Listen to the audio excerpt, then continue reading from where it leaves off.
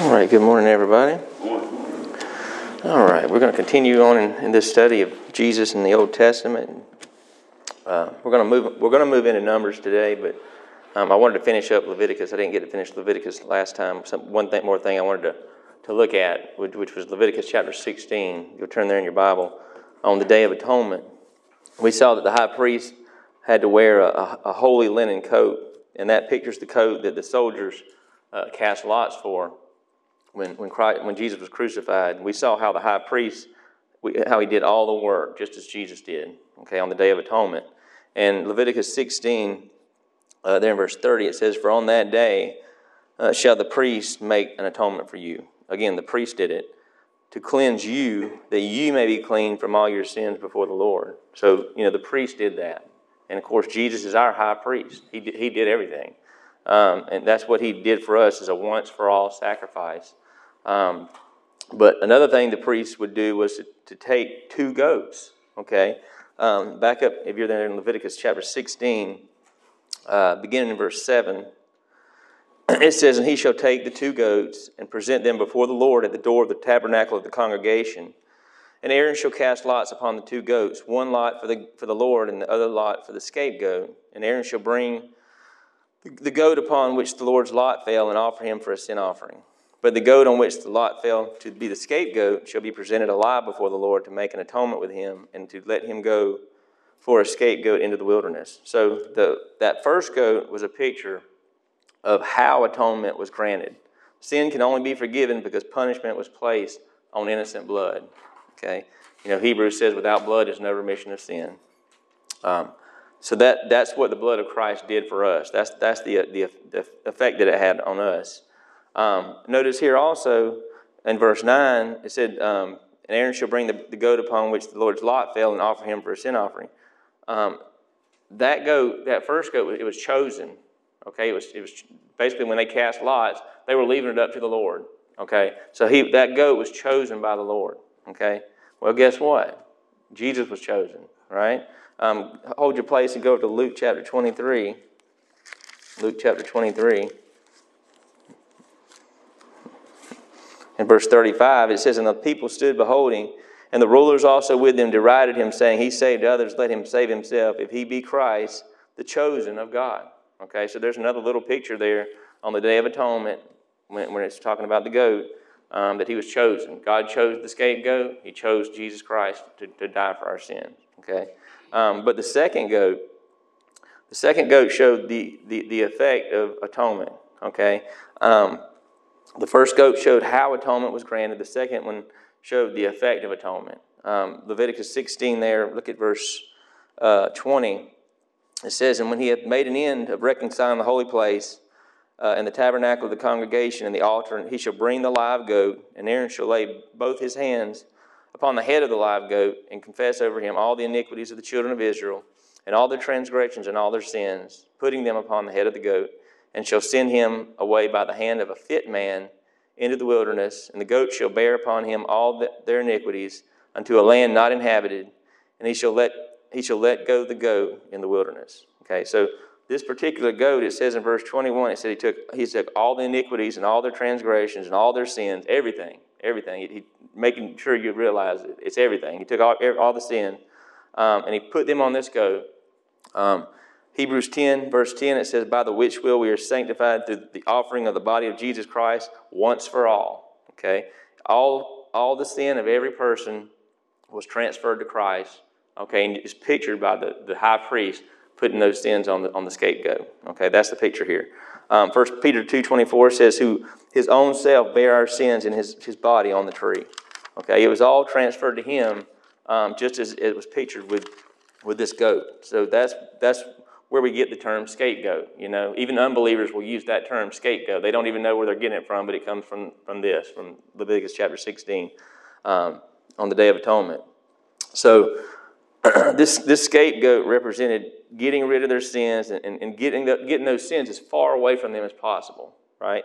That's where verse 21, it says, at the end of verse 21, it says, "And shall send him away by the hand of a fit man into the wilderness." Okay,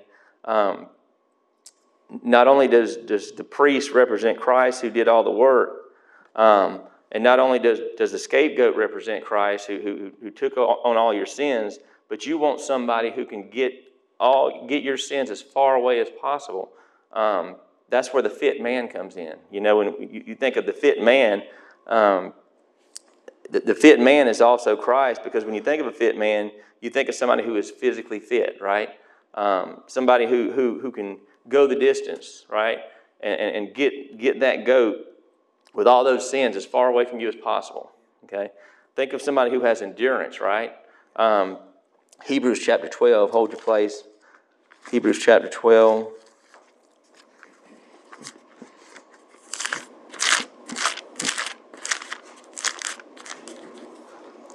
Hebrews chapter 12 and verse 2. It says, looking unto Jesus, the author and finisher of our faith. Kind of like a race, right? He ran the race. He was fit. Who for the joy that was set before him endured the cross, despising the shame, and is set down at the right hand of the throne of God. For consider him that endured, notice that word, such contradiction of sinners against himself, lest you be wearied and faint in your minds. Okay, so you when you want somebody to take your sins, I want an endurance runner, right? That word he just used in Hebrews 2 times.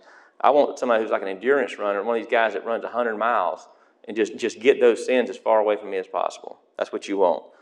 So that he can't possibly find his way back. Okay, go to Psalm 103. Psalm 103.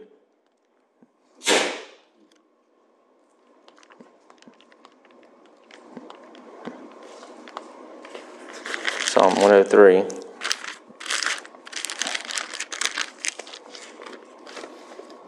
And verse 12, it says, as far as the east is from the west, so far hath he removed our transgressions from us. Okay, so the second scapegoat, the scapegoat pictures that. The effect of Christ's atonement is that our sins were removed far from us. Okay, completely. Go to the book of Micah. Go to your right to Micah. Chapter 7.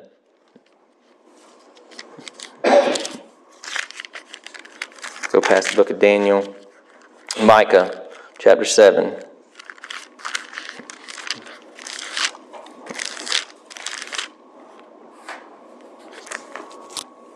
Verse 19. Of course, this is speaking specifically of Israel, but the same concept applies. It says, He will turn again, He will have compassion upon us, He will subdue our iniquities, and thou wilt cast all their sins into the depths of the sea. In other words, so far away that they can't come back. Okay, that's the idea with this scapegoat. You want that goat out of there. Put your sins on him and get rid of him. Okay, so you understand this picture. You see how foolish it is when people say, well, you have to turn from all your sins before you can be saved. You have to repent of your sin. What sin? That's the question. What sin? Because as the scapegoat, Christ, he carried off all your sin on Calvary. That's what he did. And all your sin was future then. Remember that. All your sin was future. The ones you committed last year, yesterday, and even your tomorrow, the future sin, and they won't come back. Okay, they won't come back to you just like this goat. So there's a lot to learn from Leviticus and these pictures and types. People say, well, you have to endure to the end to be saved. Well, you have to prove your salvation with your efforts and your work. No, this sacrifice proves that with the first goat, okay, Christ shed his blood for all your sins. They killed that goat, right? And with the second goat, he took your sins far away. Okay, he separated you from your sins, and that's pictured here, and it's revealed in the New Testament. Go flip over to Colossians, book of Colossians in the New Testament, real quick. Colossians chapter 2.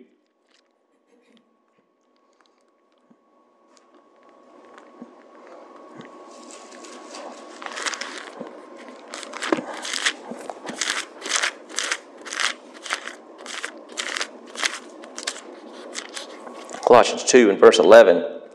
It says, in whom also you are circumcised with the circumcision made without hands, and putting off the body of the sins of the flesh by the circumcision of Christ.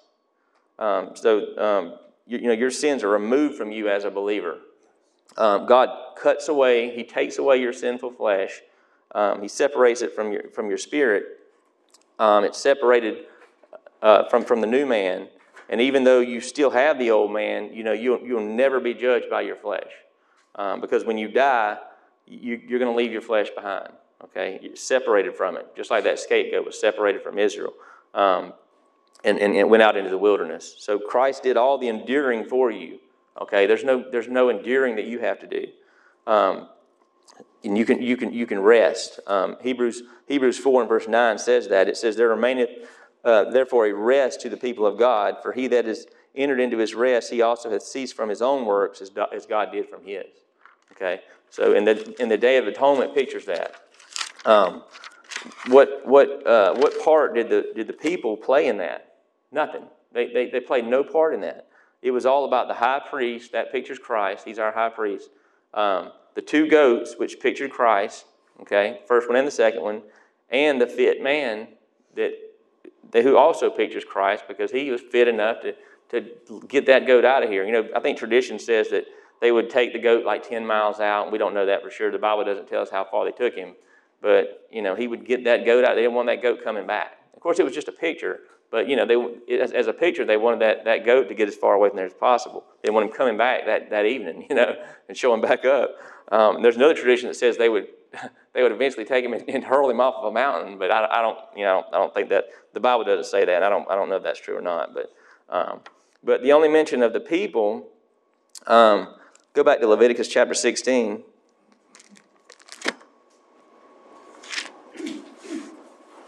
In verse 30, it says, "For on that day shall the priest make an atonement for you to cleanse you, that you may be clean from all your sins before the Lord. And it shall be a Sabbath of rest unto you, and you shall afflict your souls by a statute forever." So see, he did it all.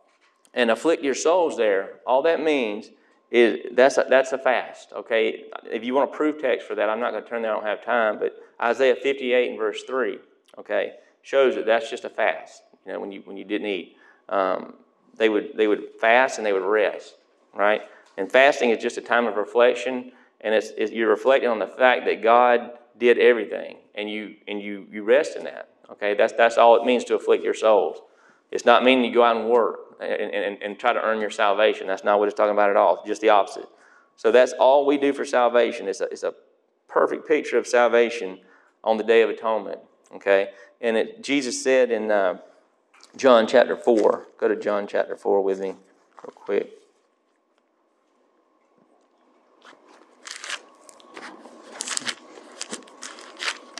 John chapter 4 and verse 34.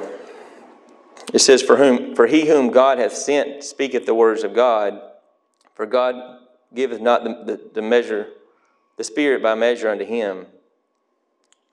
Hang on just a second. That's not the verse I was looking for.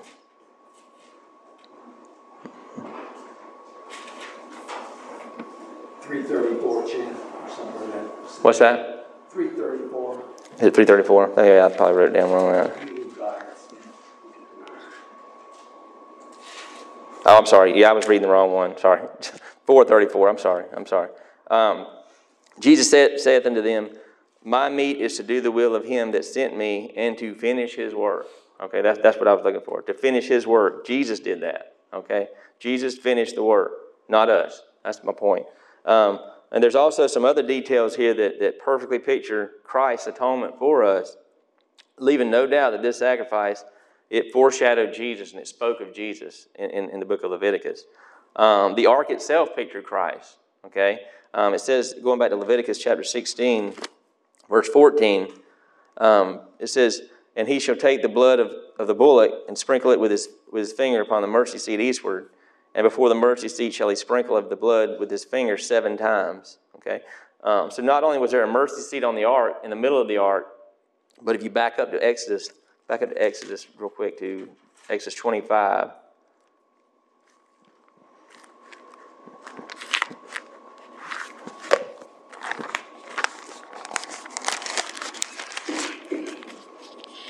Exodus 25 and verse 18. It says, And thou shalt make 2 cherubims of gold of beaten work. Thou shalt make them in the 2 ends of the mercy seat, and make 1 cherub on the one end and the other cherub on the other end. Even of the mercy seat shall you make the cherubims on the two ends thereof. And the cherubim shall stretch forth their wings on high, covering the mercy seat with their wings, and their faces shall look one to another. Toward the mercy seat shall the faces of the cherubim be. So what does that have to do with Jesus and his sacrifice? Well, think about it. You have the holy the priest there, the high priest there. He's sprinkling blood on the mercy seat. So the blood is right there in the middle of the ark, with an angel on each end. Get that picture? Mercy seat in the middle, but it's blood, an angel on each end, or a cherubim. Okay. You say, well, so what? Well, go to John chapter 20. John chapter 20. This is one of those little bitty details that, after Christ died and was buried, and a lot of people will miss this little detail, and it's there for a reason. Points back to the Day of Atonement, with what the priest did. John chapter 20. This talks about when the disciples ran to his tomb, and it says in verse 11, it says, "But Mary stood without at the sepulchre, weeping, and as she wept, she stooped down and looked in the sepulchre, and seeth two angels in white sitting." Here it is. The one at the head and the other at his feet, where the body of Jesus had lain. Okay. So the way that Jesus had lain in that tomb, with him in the middle, right?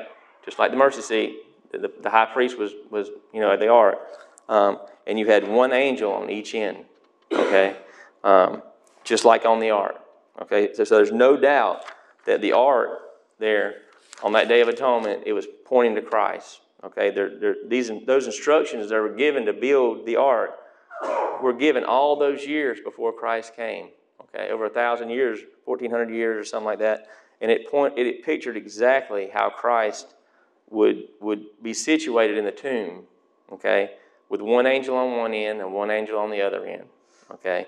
And another little detail, and again, there's no little details in the Bible. They all mean something. If you're still there in John, back up to verse 5, John 20, and verse 5. It says, "And he stooping down and looking in, saw the linen clothes lying, yet went he not in. Then cometh Simon Peter following him, and went into the sepulchre, and seeth the linen clothes lie, and the napkin that was about his head not lying with the linen clothes, but wrapped together in a place by itself." So it repeats this little detail about the linen clothes that were lying there, okay, in the tomb. So do you think that points to something? Well, it does. It does. We read in Leviticus chapter 16 about the priest wearing that remember he wore the holy linen coat. It was a special garment that he wore on the Day of Atonement. Okay, in verse 4. Well, when the sacrifice was over, what did the priest do with those linen clothes? Okay, if you're there in Leviticus 16, look at verse 23. It says, "And Aaron shall come into the tabernacle of the congregation, and shall put off the linen garments," right? Put them off, "which he put on when he went into the holy place, and shall leave them there." Right? So is that not what Jesus did after he died? Okay, and he rose on the third day when he was buried. He left those linen clothes that he was buried in, laying right there in the tomb. Okay. I mean, how much more detail do you need to show that this is talking about Jesus in Leviticus chapter 16? Every little detail is pointing to Jesus. Again, Acts 10:43, it says, "To him give all the prophets witness that through his name whosoever believeth in him shall receive remission of sins." That's what the Day of Atonement witnesses, okay? It's a witness about Christ. That's what it's about. It's all about Jesus Christ. Genesis, Exodus, Leviticus, and the next one is Numbers, okay? You think we can see a picture of Jesus in Numbers? You betcha. We will. Numbers basically picks up where Exodus left off with Israel in the wilderness. So we'll begin and skip over to Numbers chapter 8. Numbers chapter 8.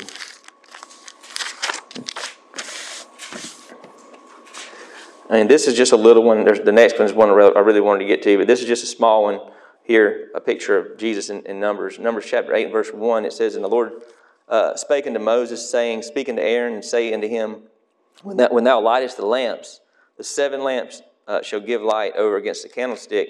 And Aaron did so. He lighted the lamps thereof against the candlestick as the Lord commanded Moses. So what you'll see that even the lighting in the tabernacle points to Jesus, which makes sense because he's the light of the world, right? But then if you go to Revelation, go to the book of Revelation chapter 4, very end of New Testament, Revelation chapter 4, in verse 5. I got to hurry up. I got a long way to go. Revelation 4 and verse 5, it says, And out of the throne proceeded lightnings and thunderings and voices, and there were 7 lamps of fire burning before the throne, which are the 7 spirits of God. So those 7 lamps are the 7 spirits of God. Well, what does that have to do with Jesus? Well, if you back up to Revelation 3, in verse 1, where he's speaking to the church of Sardis, it says, And to the angel of the church in Sardis write, These things saith he that hath the 7 spirits of God. Who is this speaking? This is Jesus, right? These things saith he that hath the 7 spirits of God and 7 stars. I know thy works, that thou hast a name, that thou livest and art dead. So Jesus is speaking of himself here, said that he has the 7 spirits of God. And that's what those 7 lamps in the book of Numbers chapter 8, picture in the book of Numbers. Okay, it's just a small picture, but that's a picture of Jesus. Those 7 lamps are a picture of the 7 spirits of God. Jesus said, I have those 7 spirits, right? Okay, so that's, and then there's a really obvious one. If you go back to Numbers chapter 20, this is a really good one.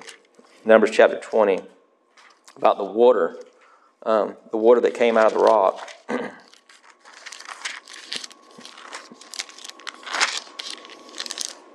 And of course, the children of Israel complained, as they always did, anytime they were lacking anything, food or water. And it says in Numbers chapter 20, verse 7, And the Lord spake unto Moses, saying, Take the rod, and gather thou the assembly together, thou and Aaron thy brother, and speak ye unto the rock before their eyes, and it shall give forth his water, and thou shalt bring forth to them water out of the rock, so thou shalt give the congregation and their beasts drink. Okay. So again, he's told to speak to the rock. That's a very important detail. Speak to the rock. Verse 9, and Moses took the rod from before the Lord as he commanded him. And Moses and Aaron gathered the congregation together before the rock. And he said unto them, Hear now, you rebels, must we fetch you water out of this rock? And Moses lifted up his hand, and with his rod he smote the rock twice. And water came out abundantly, and the congregation drank, and their beasts also. So, and because he did this, okay, you read on in verse 12, it said, The Lord spake unto Moses and Aaron, Because you believe me not, to sanctify me in the eyes of the children of Israel, therefore you shall not bring this congregation into the land which I have given them. Okay, so because he did that, the Lord prevents him and Aaron from going into the promised land. Why did God make such a big deal out of this? Okay, well, go back to Exodus chapter 17. Go back, Exodus chapter 17.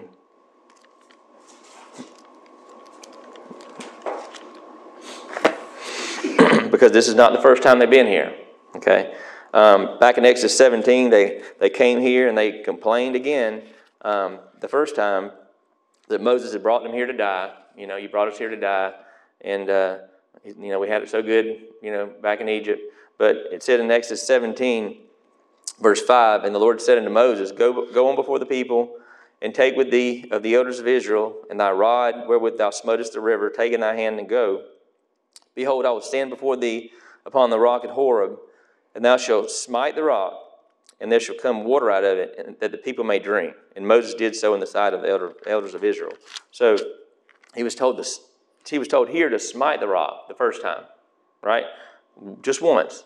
And that's exactly what he did. He did what the Lord told him to do. Well, how do we know that's a picture of Christ? Well, this could have been one of the things that Jesus revealed to those disciples on the road to Emmaus. It said in Luke chapter 24, it said, beginning at Moses and all the prophets, he expounded to them in all the scriptures the things concerning himself. So this is very well could have been one of the things he pointed to, and they would have known the scriptures. They would have known the Old Testament scriptures.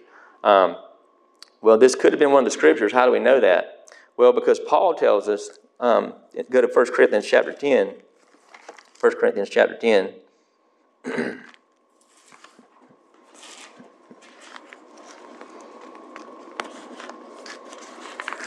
There's a lot of these pictures you read about in the Old Testament. There's a lot of them. You'll find them as you go along. And some people say, well, that's just a coincidence. That's not really talking about Jesus. Well, that may or may not be true, but we know for sure this one is, okay, because there's some that we're told in the New Testament it does. Because Paul tells us in 1 Corinthians chapter 10 where he uses Israel as an example of what happens when you don't believe God. 1 Corinthians 10 and verse 1, it says, "More than brethren, I would not that you should be ignorant how that all of our fathers were under the cloud and all passed through the sea, and were all baptized unto Moses in the cloud and in the sea, and did all eat the same spiritual meat, and did all drink the same spiritual drink, for they drank of that spiritual rock that followed them, and that rock was Christ." Okay? So this one we know for sure because Paul tells us that that's exactly what it was. That rock was Christ. It literally pictured Christ. Okay?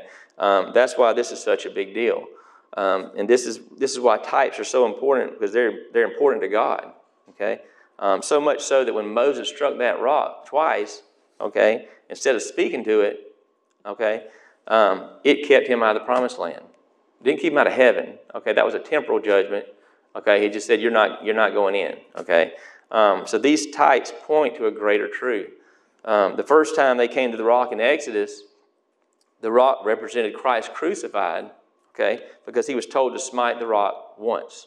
Okay, go to Isaiah 53. Isaiah 53. That word smitten, smite. Isaiah 53 in verse 4. He says, "Surely he hath borne our griefs and carried our sorrows, yet did we esteem him stricken, smitten of God, and afflicted." Okay, that's the first rock. He was smitten, he was struck. How many times? Once. Okay. Go to the Hebrews chapter 9. Hebrews chapter 9.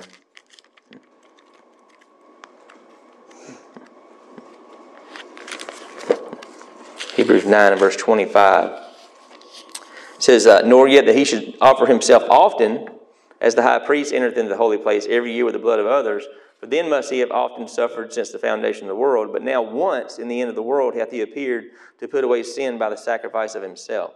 As it is appointed unto men once to die, but after this the judgment, so Christ was once offered to bear the sins of many." Okay, once smitten. That's the type in Exodus. Once smitten. So once he smote the rock, he fulfilled that type. He fulfilled that shadow of Christ in the Old Testament.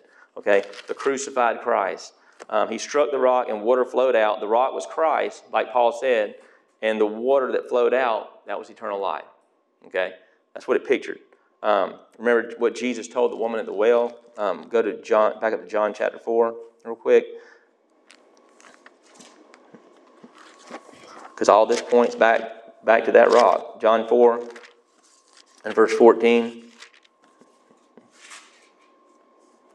Anytime you read about water in the New Testament, it's pointing back to that rock and the water that flowed out of that rock. John 4 and verse 14, it says, "But whosoever drinketh of the water that I shall give him shall never thirst, but the water that I give him shall be in him a well of water springing up in everlasting life." He was struck, he was smitten once. Okay, how many times do you have to drink the water? One time. One time. If you think you can lose your salvation, it means you have to keep coming back and drinking over and over and over again. Okay? And you ruin the type. That's what Moses did. He ruined the type. If you drink, Jesus said, you shall never thirst. Never thirst. One drink, just believe, and you're saved. Right? John, you're still in John. Go to John 7, verse 37.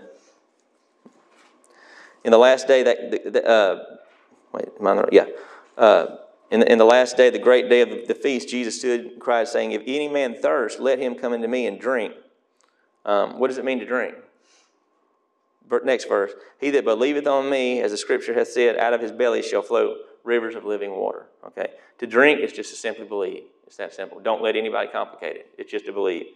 That's what Exodus 17 represented. That first time they came to the rock, Christ crucified once, okay? But then when you get to the account in Numbers, he was told to just speak to the rock. Why? Because in that picture, Christ had already been smitten. Okay, he'd already been smitten in Exodus chapter 17, already crucified. Okay, you can't crucify him twice. You ruin the picture. And you disrespect his sacrifice. And that's basically, if you understand this, you'll also understand the book of Hebrews. We keep going back and forth to Hebrews because that's what it's all about. The Hebrews were in danger of going back to those sacrifices. They were believers. He calls them brethren over and over and over again. They were already believers, but they were going to go back to those sacrifices because they were probably being pressured, and being, persecuted because they were Jews and they weren't making those sacrifices anymore. But this will actually help you understand the book of Hebrews. Go to Hebrews chapter 6. It'll help you understand this verse too, and this is the one that people will use to say that you can lose your salvation. Hebrews chapter 6.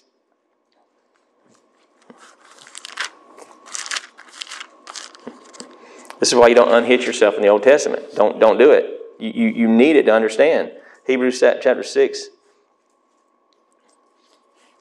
In verse 4 it says, "For it is impossible for those who were once enlightened and have tasted of the heavenly gift and were made partakers of the Holy Ghost and have tasted the good word of God and the powers of the world to come, if they shall fall away, to renew them again unto repentance, seeing they crucify to themselves the Son of God afresh and put him to an open shame." Okay? He was saying to these Hebrews, if you go back to the law and to the sacrifices, it's like crucifying Christ again. Okay? It's like what Moses did. It's the same thing that Moses did when he struck that rock twice.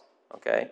And in the same way that God punished Moses, by not letting him into the promised land, again, which was a temporal punishment. Okay? Why was it such a big deal to strike that rock twice? Well, because Christ died one time. How many times do you need to be saved? One time. He was buried how many times? One time. He resurrected one time, right? How many times do you have to drink the water? One time. And they did that in Exodus chapter 17 in type, right? That's why he tells Moses, he said, you're not going into the promised land, okay, because it pictures coming to the Lord another way. Okay? It basically pictures, not simply believing on the Lord. And they corrupted that picture when he struck that rock twice. They corrupted the picture. And he warns the Hebrews here that they'll be punished as well, temporally, right, in a temporal way, if they go back to those sacrifices after they know the truth. What truth? The truth that Christ was the sacrifice. And they knew that. They had already been saved. Those sacrifices pointed to Christ all along. And now that he's come, you can't keep doing them. You can't go back to those sacrifices. You can't strike him twice, okay? And that's what it pictures. It pictures striking him twice. That's what the Catholic Church does. When they eat that little wafer and they drink that wine or whatever, the juice, and they really believe that they're basically crucifying him over and over and over again. That's what they're doing, and it's blasphemy. So the first rock is a type of Christ being smitten once on the cross. He gives us eternal life. That's what the waters represent. The second rock is the risen Christ, okay, in Numbers chapter 20. Hebrews, if you're still there in Hebrews chapter 10, look at verse 12. It says, but this man, after he had offered one sacrifice for sins forever, okay, that's the first rock. That was the first rock, the first time they came. It says, forever sat down on the right hand of God. That's the second rock. Okay? Now that Christ has come and made that sacrifice, okay, he's been smitten, and we believe, what is there left for us to do? Okay? Not crucify him afresh, okay? Not get saved again, over and over again. Back up to Hebrews chapter 4.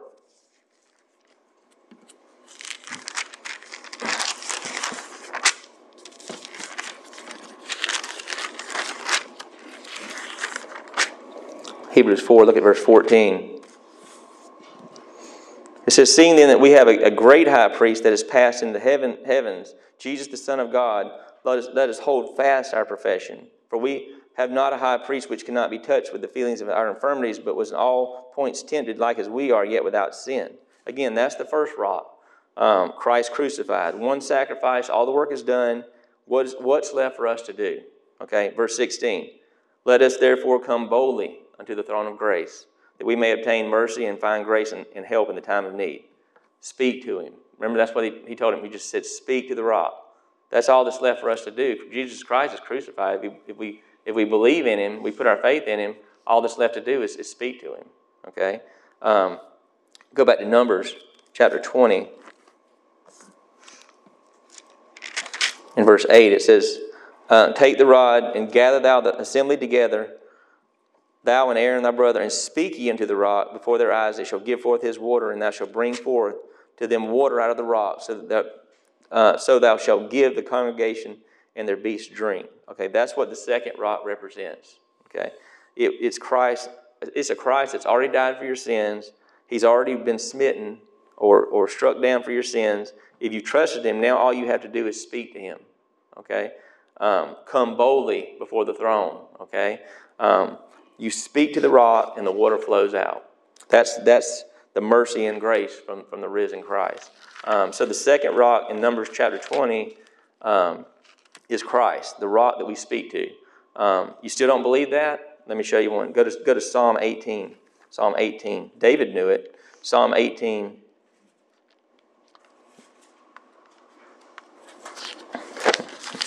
Psalm 18 and verse 1. It says, I will love thee, O Lord, my strength. The Lord is my rock. Okay, he's referring back to that rock. That's what it's about. And my fortress, my deliverer, my God, my strength, in whom I will trust, my buckler, and the horn of my salvation, and my high tower. What does he do to the rock? What did David do with the rock? I will call upon the Lord. He spoke to the rock, right? The Lord is my rock. I will call upon the Lord. You speak to him. When David wrote this, he already believed. He was already a believer. Okay. This is when he was, the Lord delivered him from Saul. He was already saved. He was asking the Lord to save him from a temporal situation he was in with Saul, to save his life from Saul. So this references back to the second rock in Numbers chapter 20.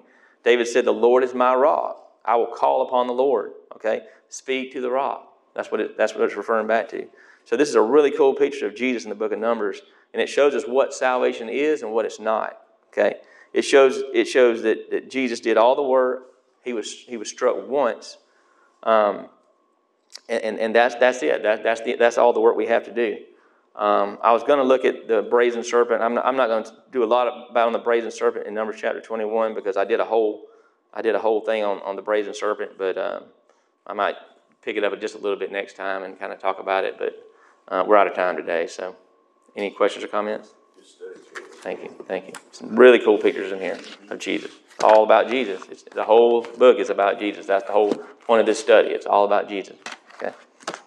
Lord, we thank you so much for your word as we come here to study today, Lord, and gather together. We thank you so much for the beautiful weather and thank you, Lord, that you made salvation so simple, Lord. We see this throughout not just the New Testament, but the Old Testament as well. These pictures of Christ and just how simple salvation is, and we thank you for that, Lord. If there's anybody listening to this today that doesn't know you, Lord, realize you're a sinner, that Christ, Jesus, God sent His Son Jesus to die for your sins.